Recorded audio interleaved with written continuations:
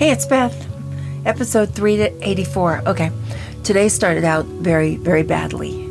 At 5 o'clock in the morning, we have a dog door. Ruckus just goes on this little jaunt in the backyard, and he takes care of his business every morning at 5 o'clock. Okay, nobody gets upset.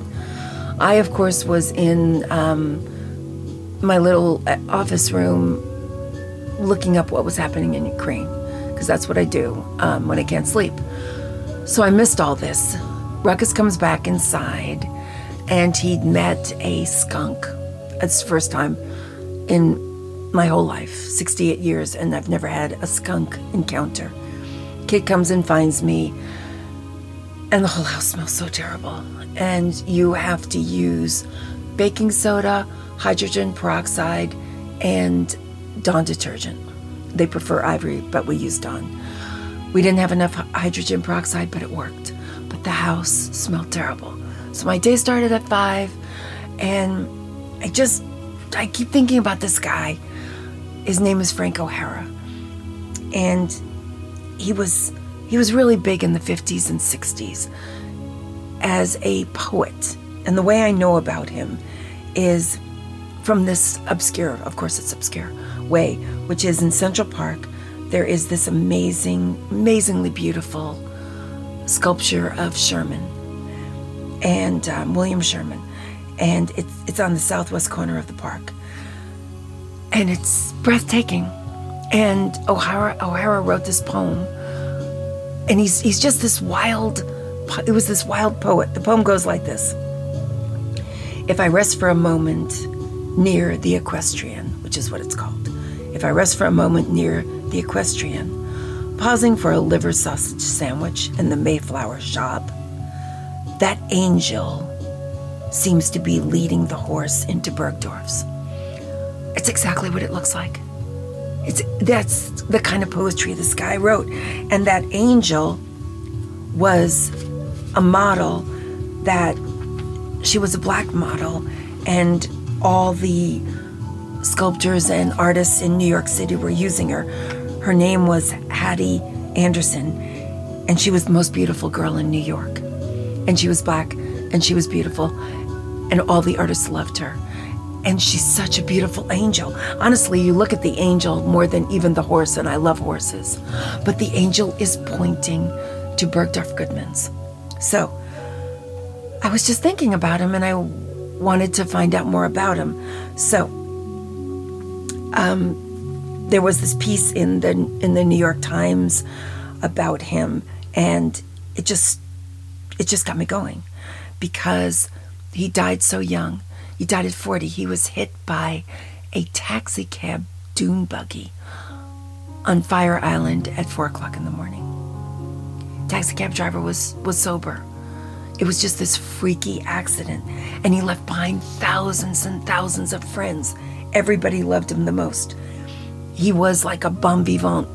You'd go out to lunch with him, and you'd go home because he wore you out. And then he'd go on to his next, he worked at the museum. After work, he'd go on to his next victims. And that would be people that he would meet for a happy hour. And then the next victims would be people he went to the theater with, and then out to dinner afterwards. Constantly drinking, constantly smoking, constantly telling jokes. He was everybody's favorite person. And his poetry came out of his head like to me, it's like jazz. It was quick. There's a line by Robert Frost, and he says, poetry is like a piece of ice on a hot stove. The poem must ride on its own melting. And this guy, he said he liked to hold time, stop time, and own time. And he made it move fast. And he does. All of his poems are like this. So I just wanted to tell you a little bit about him. He also was really great. He was great at quotes. One of them was, now I am quietly waiting for the catastrophe of my personality to seem beautiful again, and interesting again, and modern.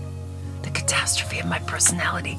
He said so many things that everybody just used because everybody uses it because they all went to college. All these writers, and every poetry class in every college in America the only poet that all of them love is Frank O'Hara, because he's immediate. He signed every one of the books that he ever wrote with palship from Frank. Everybody knew him. Everybody loved him.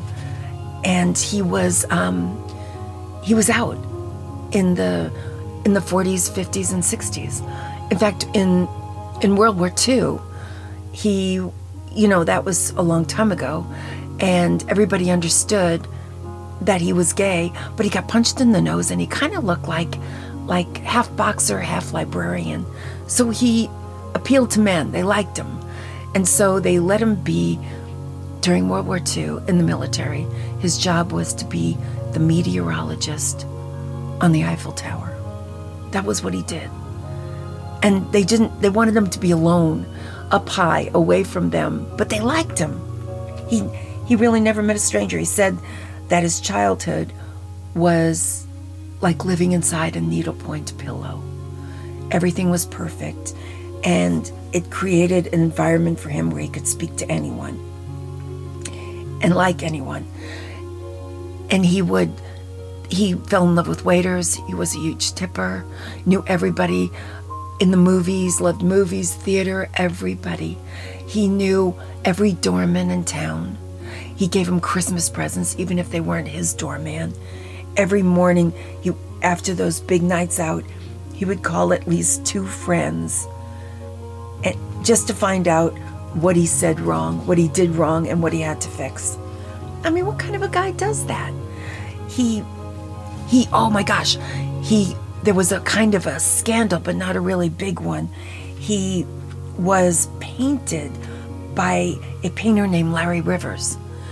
And he's wearing boots, but nothing else in the picture. And it's front on. And it was in museums and in galleries, and he just didn't even care. It's a really beautiful portrait. And the funny thing is, when Frank died, Larry Rivers never painted again. And Larry just loved him. And he had to show all of his paintings to Frank to get his approval. And when Frank was gone, all of the work that he ever did after that was awful. He also had this boyfriend named Vincent Warren, and oh my God, he looks just like Baryshnikov. No, he looks just like Nureyev. And it was the only person that he ever really understood what love was, with this guy. And he wrote some poems that are so sweet. One of his most famous one is Drinking Coca-Cola. And he talks about just being with this guy and how he doesn't even like any artwork or anything. He doesn't want to go anywhere. He doesn't want to be with anybody else. He doesn't need to look at beautiful pictures of people because he has his own ballerino. And it was Vincent. And Vincent, he quit dancing when they got together. Nobody could do anything when they were with Frank. They either did the best work they could ever do, or they didn't do anything at all. And when Frank died, Vincent went back to being a ballerino, ballet artist, and did his most surprising, most beautiful work. And he did it all in Frank's name. So the other thing that I love about him, that I can't think of anybody else who could ever do this. He wrote, one of his most famous poems is about the day that he found out Billie Holiday died. And it's all about how he went to his favorite newsstand and the crushing blow of it. And that's a beautiful one. But my favorite one is he saw, and it was a headline in the paper. Every paper across the country had this headline, and it said, Lana Turner has collapsed. It's just like, that's how the world was. And it was like real newspapers. She collapsed.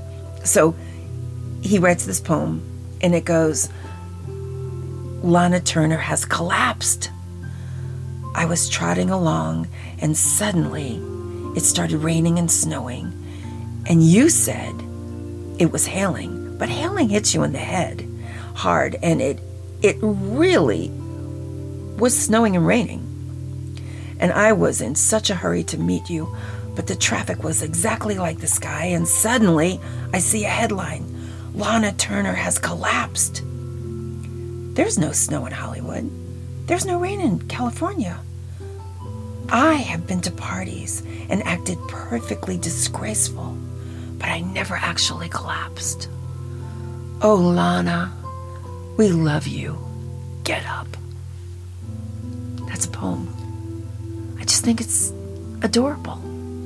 Then he said this other thing, which made me write this poem today because I was cracking up. And he said that oh my gosh, let me find it because it's so beautiful.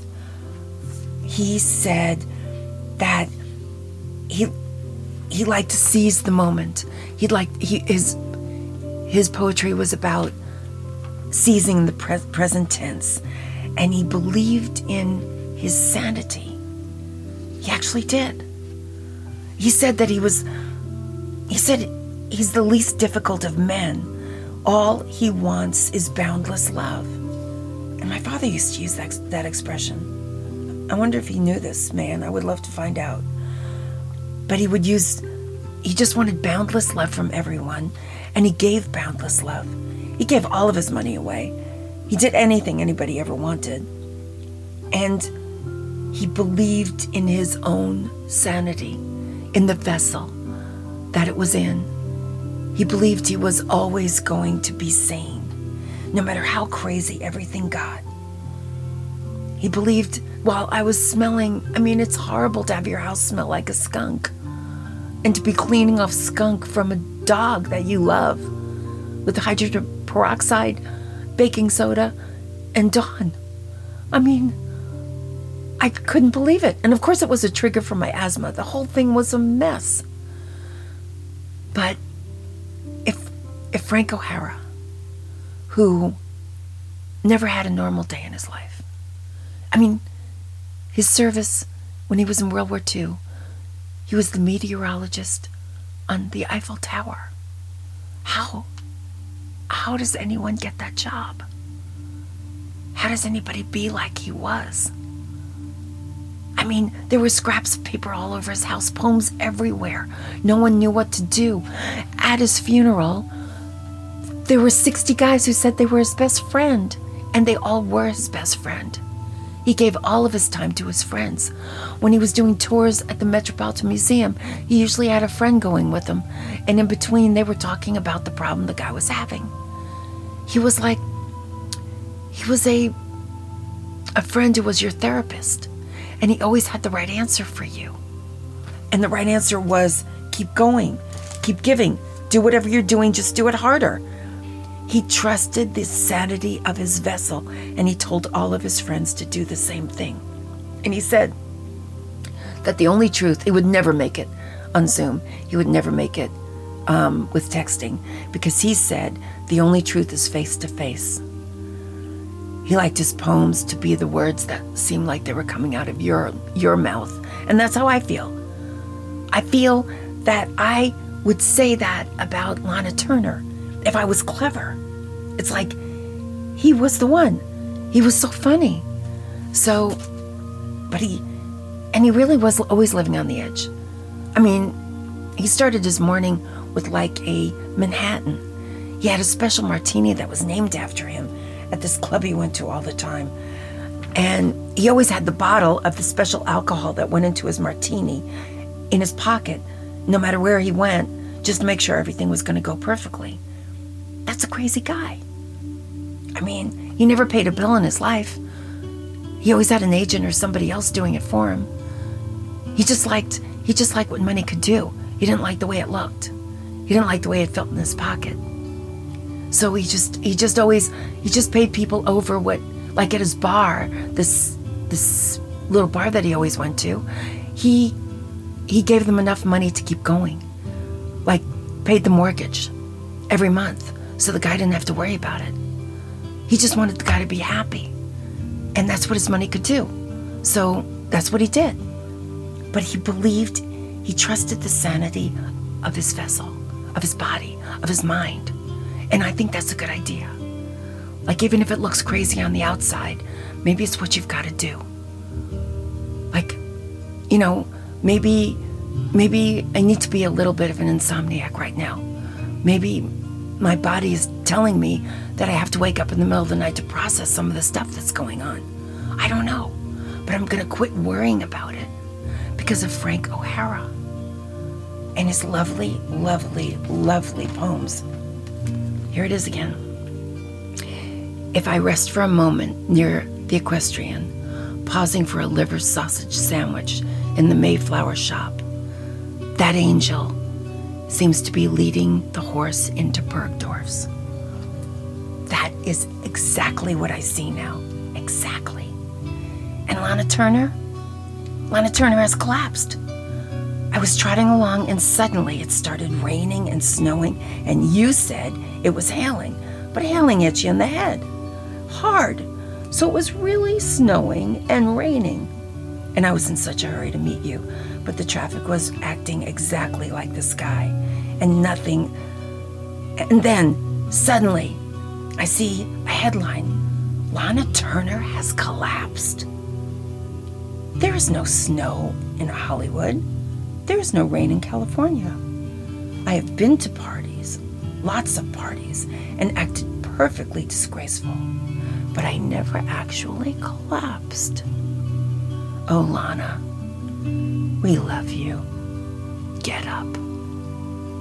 That's me. That just fits me today.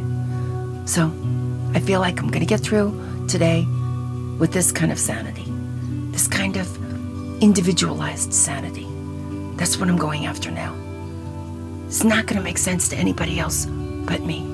And if Frank O'Hara can do it, I can do it. So that's what I've got today. And I think it has something to do with the skunk and 5 a.m., but I'm feeling pretty good about it. So stay sane and I'll be back.